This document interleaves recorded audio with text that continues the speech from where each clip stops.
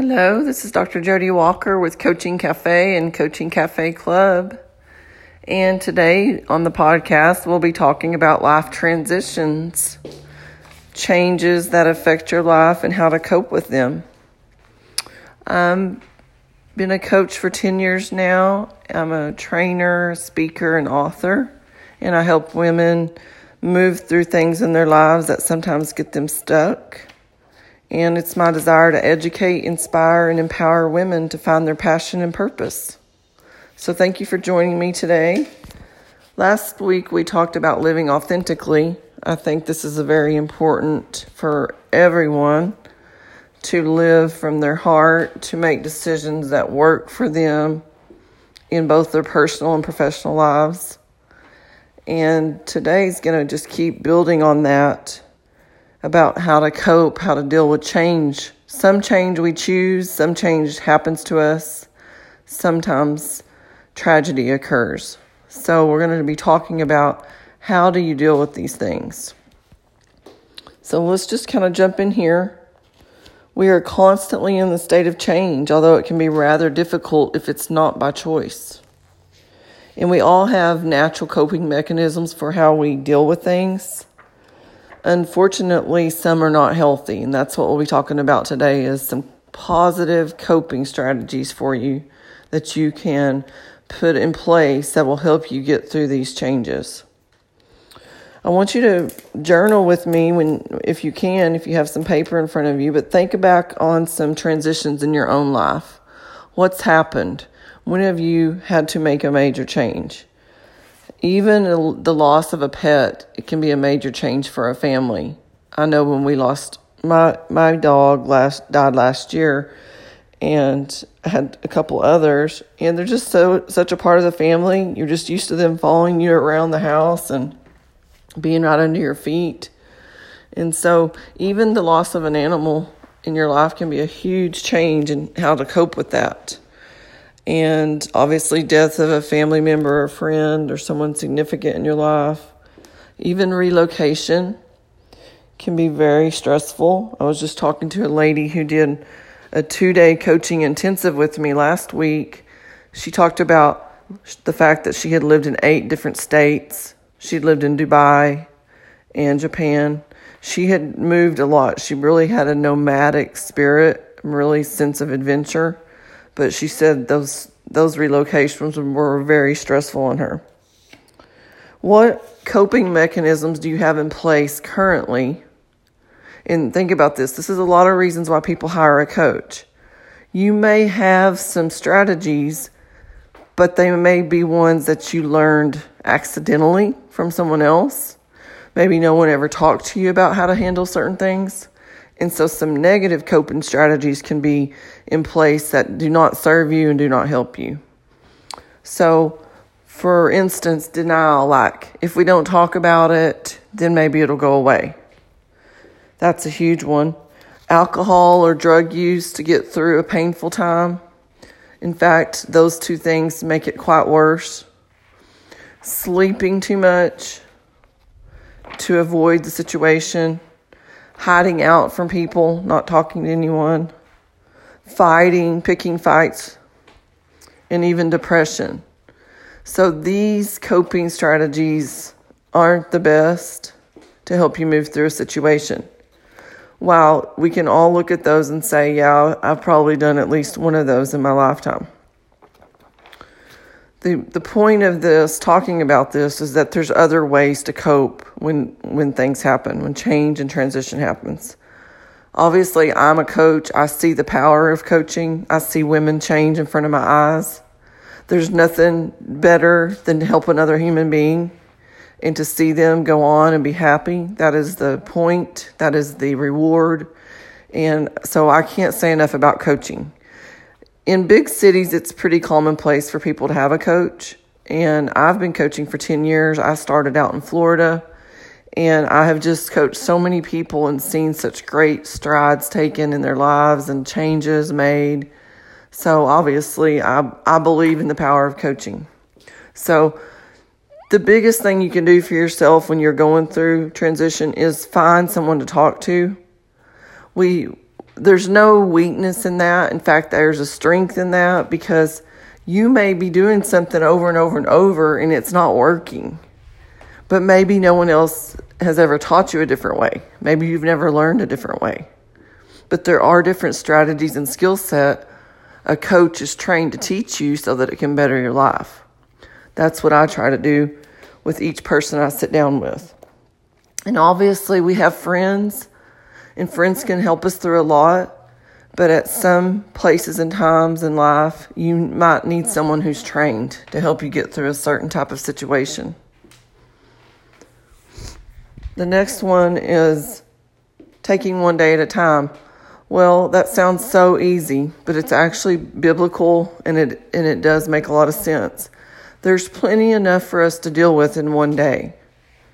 I mean, we try to get ahead of ourselves, you know how we do New Year's resolutions and try to look a year out. But if we're really honest, I mean, did any of us know what was going to play out one day ahead, 1 week ahead, 3 months ahead? We don't know. We put goals out there and we work towards them. In the middle of working towards them, a lot of change happens. So you've got to learn to be flexible with timing and the best time to do things. The people that you need to help you to meet the goal, their schedules impact you. So I teach people it's so important to be flexible with your goals. Have it out there in mind, but just know that you've got to have some flexibility to get there. For women, having your hormones checked at this certain age, our hormones start changing. I believe it's age 28 where we don't have our mom's hormones in our body anymore. And by 38 to 40, your hormones are starting to deplete. And so it's important that you have health checks. A lot of women may come in and they have, they're not feeling well. They feel fatigued. They can't sleep. The first thing I'm going to do as a coach is to encourage a doctor visit and get to feeling good. I can do so much more with a client if she feels good. Namely, I'm coaching women on this type of stuff, but for men too, you want to feel your best too, to take your goals to the next level. Next is, how do you balance work and family? Now, everyone does this differently. It's all about time management and priorities. But you've got to learn how to do that so that you can manage your life. You've got to get a system that works for you. I've seen some amazing women that can balance a million things at once. I like to pick their brains and see how they do it all. Because whether I see it or not, on paper, they've got a strategy in place that's working. So everybody's going to do balance and work and family a little bit differently. How do you balance your stress? So we're going to get in here and kind of see how some people balance stress and transition. So the first change I want to talk about is change by choice. I can't wait to start this new adventure. This is a choice I am making. Something, maybe it's new, it's exciting, you're going to stretch yourself and you're really excited about it. You've got a goal and you're going for it. So, for instance, I'm joining the Chamber of Commerce and I'm going to networking groups. And this is actually true. And I'm meeting new people. And then I'm seeing them every month. And then we're networking and we are, talking about how we could collaborate together. So that's an example. Get involved and you choose it. What do you want to do? This one's not that hard because you're choosing it. The next one is a little more difficult. I have to change. I know I have to start this. So this could be weight loss. The doctors told you need to lose weight. Maybe you have high blood pressure. Maybe you need to start exercising. Maybe you are going through a divorce that maybe you didn't want. Maybe you're leaving a friendship behind that's not good for you anymore, or your lives are in different places. You may be leaving a dysfunctional work environment. They call it a toxic work environment. Sometimes people come into coaching and say, I need a change. I have to make a change. I've been unhappy for this amount of time. This is what's happened. Can you please help me? Help me make a change. So we'll sit down, and that's a navigation of a goal and strategy session. Okay? Yeah, how do you do that? This one's going to require that you have a lot of courage, a lot of self-determination. Anybody who's tried to lose 30 pounds knows that that's not going to be easy. I mean, we all wish there was a pill out there that we could all just drop some weight. And, they're working on it, I hear. But in the meantime, for us to be healthy, we've got to eat right, exercise, sleep well, take care of ourselves. I'll also talk to a lot of people about, what are you saying to yourself? What do you say to yourself about a situation? I love my grandfather. He's 90, almost 93. And his favorite little mantra that he always used with me was, everything's going to work out. So no matter what you brought to this man, he always had something back. And that was his little mantra to keep on going, everything's going to work out. So I encourage you to get you a little saying, because going back to my psychology days, we know we're up against about 60,000 thoughts a day that are 90% being negative. So think about that. That's what we're up against. That all these little thoughts that are floating around, a lot of them are negative. Well, you can decide to grab onto one and go with it, or you can grab what I call a better one. Grab a better thought. So things might not be going your way, but try to grab something out of it that's good. I'm going to learn so much from this.